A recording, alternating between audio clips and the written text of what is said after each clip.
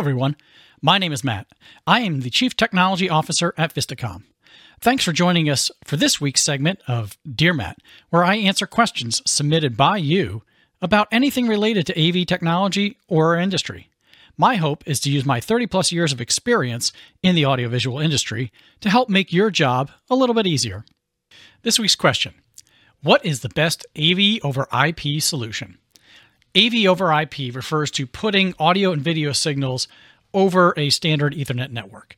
Doing this allows for easier implementation, greater expansion, for greater flexibility for AV systems.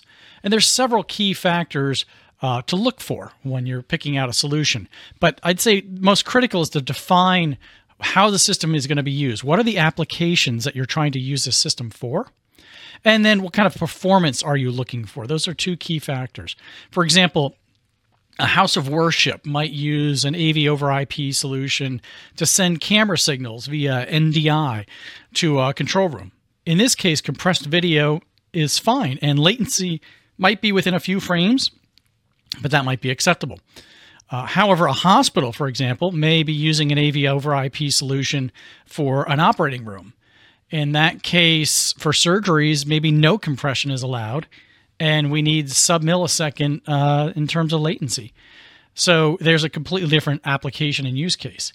So practically speaking, NDI with a lot of compression and some frame latency is fine for house of worship, where the hospital requires maybe an SDVoE type of deployment with uncompressed video and sub-millisecond latency. Other factors to consider would be the manufacturer itself, their reputation. What kind of support do they offer? What is the ease of management of the type of platform they're putting in? Is there an open API for control?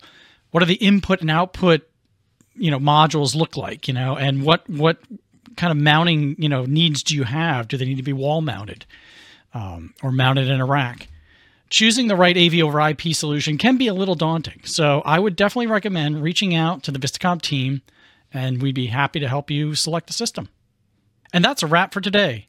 I would love to answer any of your questions. There are no stupid questions here. Anything AV goes. All you have to do is go to the Vistacom website and submit your questions. Then come back every Friday for the next Dear Matt question.